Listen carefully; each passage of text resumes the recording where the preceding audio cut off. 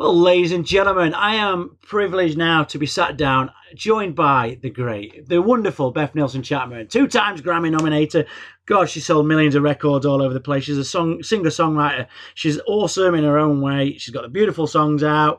Everything's gone crazy. Welcome again. I love that. I didn't even know it was that good. That's amazing. You know me. I always enjoy sitting down and catching up with you, and it's great to sit down with you right now and see new music, hear new music, and just see everything what's going on. And the thing what I love about you, Beth, you'll go away for a little bit, and then boom, you're out again, and it's like, wow, here we go. Where's this come from? Tell me about it. What's going off, and where's it come from?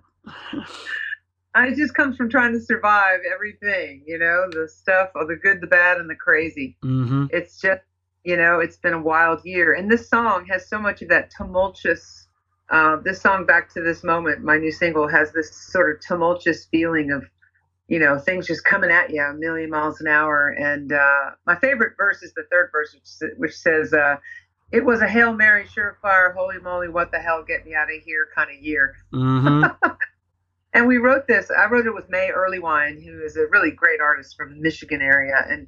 And she was talking about how, everything was great. And there was this great relationship I had coming along and things happening. And then all of a sudden the pandemic, and then bam, which is so relatable to everybody on earth pretty much to some degree or another. So we wrote it like in 2021, and I just felt compelled to put it out now, even though I'm a ways off from putting out my next album. But this past December, I lost my husband, Bob, to leukemia. And that was kind of, something that still feels very surreal. And, he was insistent that I not cancel everything.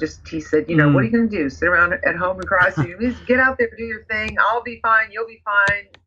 You'll fall apart sometimes and then you'll be fine. So he just had this vision that I wasn't going to stop working. And I didn't. I decided to try one show, which went really great. And so I've just kept moving. But the song is kind of what my life feels like right now. It's just this bam, bam, bam, bam. My house is in this sort of transitional upheaval of moving rooms around and accommodating. Mm-hmm. That's not his office anymore. And then I've got to do something with that room. So, and then I'm leaving town, coming and going. And it's just going by like a hurricane, and that longing in the song is like back to this moment. I'd like to just go back to before all this crazy stuff happened. Can we just go back there for like an hour, Mm-hmm. And I really think relatable subject, given what everybody else is also going through during this time in our history, it's been nuts out there. It has. And following last year, last time we spoke, you dropped the album Crazy Town, and it hit #1, and I was smiling from ear to ear because you had some great songs on that album. And being a singer-songwriter, are you somebody just packs them up from whenever and just drops them here? Have you got songs laying about from way back? Because people will not know much about your story, and we'll dig deep into that. But like these singles, again, you just had them laying about, and then you thought, right, I'm going to drop this out. You don't have no worry about what you release no more, no? Yeah, I have a backlog of hundreds of songs. It's crazy. I could do 4 albums of songs I haven't released that I really love and I feel strongly about. So when I make a record, it's really interesting how it forms itself, and I just try to watch what it wants to do, because otherwise I think I'd go crazy, just trying to keep up with it all. And I just got back from England. I was just in the at the Chris Difford songwriting retreat, which was so much fun. It's always brilliant. And he puts these writers together from all over the world, and I always get to meet like iconic writers that I would never have thought I'd ever get to meet, like Graham Gouldman, from 10cc. And mm-hmm. I mean, there were some fantastic writers from LA this time. It was an amazing thing. So I got now, from 5 days of writing, I've got like 5 or 6 new songs from that, now it's like, well, just add it to the pile. Mm-hmm. So they'll just, certain times songs will just speak to me, and that, that is what gets my attention. And I just follow that, because I couldn't possibly plan what I was going to do next. I'm too convoluted. My ADD would knock me out of the park. So I've learned to just try to follow this one inner voice it's a very quiet voice, so I have to get quiet around it to follow it, which is not easy to do, as you can tell. But yeah, I mean, I I don't really ever have a plan. I just watch to see what the plan wants to be when it grows up. I guess that's exciting though, and what a different way to be an artist. You haven't got the plan, so you haven't got the pressure on your shoulders. Am I right by saying that? Yeah, the only pressure I feel pretty much through my whole life is that there's never enough time. Time is going faster as I get older, as what, and there's even, I've got a little video out that goes with this single, and it's me. I'm on a clock face, and I'm going around and around and around. And I think part of having ADD is also not being able to tell how much time something is going to take. So there's always this kind of, oh, wait, we're going to go now? Oh, crap. I haven't finished that last thing. So that's been a real, continuum in my life. Yeah. And since I can't change it, what I've learned to do is expect it. And then, so, if you make plans, then there is the pressure of, are you going to do the plan or are you not going to do the plan? And, my husband, Bob, was the exact opposite of me, which, of course, that's what happens. People marry the exact opposite. He would always say, what time are we going to leave? And we're going to get back at this time. And he would really be attached to that becoming the reality. And after a couple of years with me, is like, with you, there is no reality. I'm like, yes, there is a reality. It's right now. That's the reality. Mm-hmm. It made him crazy, but I can't change it. It's great. It's my whole psyche, And for people that don't know too much about you, you've wrote some hits, what have sold millions over the years. What makes you want to keep songs and then obviously give them out to other people to share? Is there any reasons behind why you would, for example, we've spoke about this before, but people don't know this, but like when you gave Faith Hill that massive hit, you had a reason why you wanted to give that. What's the reasons that you would do that and not keep them yourself? Well, the thing about me is I'm kind of like an independent artist, and I have sort of some areas where I'm better known than other areas. I had some early success in the early 90s. I've had pockets of, things happening. And then the UK has been great to me. I mean, thanks to Terry Wogan and Bob Harris and a lot of the announcers at Radio 2 have been very supportive over the years. So it's kind of a hodgepodge of a thing. And here's Faith Hill, who's an international sort of thing on the way up. She just came off of a big, huge hit. She's 32. She's rock star status, gorgeous and talented. And it was like, just because she did it doesn't mean I couldn't do it. I put it on my album too. So it's not really giving it away. And the worst thing that could happen is they have a huge hit on it. And then you've got to go all the way to your mailbox every day and get those darn checks and walk them back up the driveway, Terrible thing, but somebody has to go through it. So yeah, anybody who wants to record my songs, they are all available. Yeah. Because you never know. Also, Faith was kind of an obvious shot, but there've been artists, that are up and coming who nobody's heard of that cut a song, and then next thing you know, they're like a thing, and then they've cut your song. So I don't count anybody out, And to me, I write them so that I want everyone to sing them and to record them. I'm not at all territorial about it. I love it. I really do. And do you ever have that moment as an artist? Because, people always say there's certain songs that take you back to a moment you remember something or it reminds you of something. Do you ever have that moment now with the songs that you have got and it gets a little bit too heavy on you and you do, well up a little bit because the emotion are behind the songs? Are you that kind of songwriter that still attaches yourself so much to those memories through the songs?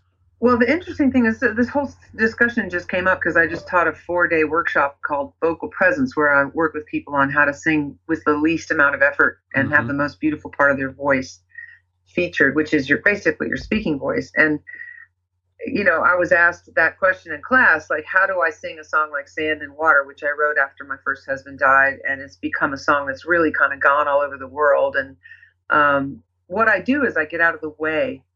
I don't need to act out what the song is about. And if I start to feel emotional, I work on getting unemotional because I'd rather be the vehicle. I'd rather my voice be an instrument that's playing the song, not going, in the delivery of it. And then when you deliver a song that's very poignant with additional layers of drama or emotional stuff, what you do is you take away from the audience the opportunity to get what they need to get from the song.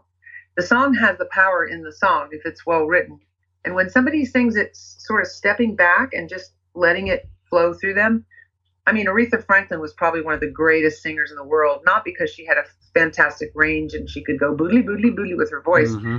but because she would always sing with this restraint. Even when she was kicking ass in a song, you know she had another 20 to 30% she could have given you, but she doesn't. And we sense that. We sense this is like, I'm comfortable here. I'm not even in my hot spot here. And that is also something that pertains to the emotional delivery of a song. And so if it's particularly an emotional song, I try to sing it as plainly as possible. And that's when it becomes even more impactful for the person listening to it. One of the songs I wrote the last day of the songwriting retreat with Chris Difford recently was a song really, I have not been able to really tap into the grief that I'm carrying around after losing my second husband, Bob, just this past December. And it's been interesting. I've been watching myself. I'm like, I even scheduled time to cry. I'm like, okay, here I am. Let's do this. And it just won't do it. Grief wants to come through whenever it's meant to come through. And a lot of my grief comes through songwriting as well. But so I'm sitting there with these two wonderful artists, Henry Grace and Chester. I'm going to forget his last name. I'll send it to you now that I've screwed that up. Anyway, Chester. His father's a very, very successful songwriter named, anyway, I'm going to forget it. But they were two young men, and we were trying some different song ideas, and then I started playing this thing on the piano, and the song just came out really fast, and they were like, I was like, does this make any sense? And they're like, no, this is good, just follow. And it was almost like I didn't even know what I was saying, and we wrote the song in about 20 minutes, and then I fell apart. Like I'd never done that in a writing session before, and it was really about having to wait to cry.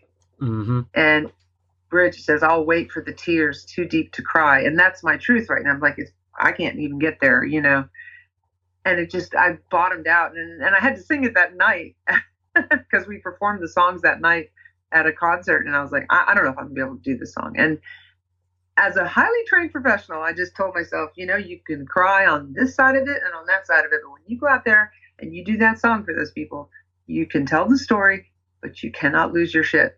So I did it, and everybody else was crying because you could feel the amount of, I could have really gone nuts. I just very proud. But I do think we have a responsibility not to overdo singing. I want to get T-shirts made. Please do not oversing. No, that's a great thing. That's a great thing. And you've got another single coming out a little bit later in July. Well, very soon actually. And you're hitting the roads in the UK in August as well. And it's good. Again, you've got such a great audience what are following you around. Do you think that's just through the major airways? But it's just great, isn't it? You know what I mean? I just think it's fantastic, and I love being able to see those familiar faces. And now they're bringing their kids, probably in some cases bringing grandkids. And I've been coming over there since the early '90s. So it's been amazing. And the second single is a song I didn't write, which will tell you how much I love that song, because since I have so many songs I haven't put out that I have written. But it was written by Sarah Groves, and she's an amazing songwriter. And I heard about it through one of my musicians I work with, Ruth Trimble. She was playing it when we were rehearsing, like 2010. And I just fell in love with this song. And it's just the most elemental, elegant song I've ever heard about love. And it's all different. It's not a love or romantic necessarily, not limited to any kind of love. So it's very broad and just beautiful melody. And we recorded it just because I wanted to sing it. And then I pulled it out and I thought, I'm going to put this out too. I'm going to do the old 1-2 punch, double-sided single. And it's interesting. A lot of artists are doing just one song or two songs at a time. So I thought I should be able to try that too, even though I'm from another school of thought usually. But again, I would think that these two songs would end up on my next record. So it's sort of like a super advanced single to the next record. Oh, it's beautiful. It's always great sitting down and talking to you and catching up and hearing about this. And I'm always blessed that you are sat down with me. But I'm also so happy to see the response of your music when you drop it. And it's great. It puts a smile on my face. Everything's on the social media. It's on the web pages for people to check out. And I can't wait to see the tour, and I can't wait to see the singles drop and everything else around it. It's been fantastic just sitting down with you. It always is great just sitting with you. if you're in the London area on the 4th of August, we're going to have all these different songwriters from Christopher's retreat, and maybe Chris will come out too. Oh, We're playing at Nell's on the 4th of August. So if you can get there, we'll put you on the guest list. Oh, love to see you there. Bless you. Ladies and gentlemen, check everything out. It is the wonderful Beth Nielsen Chapman.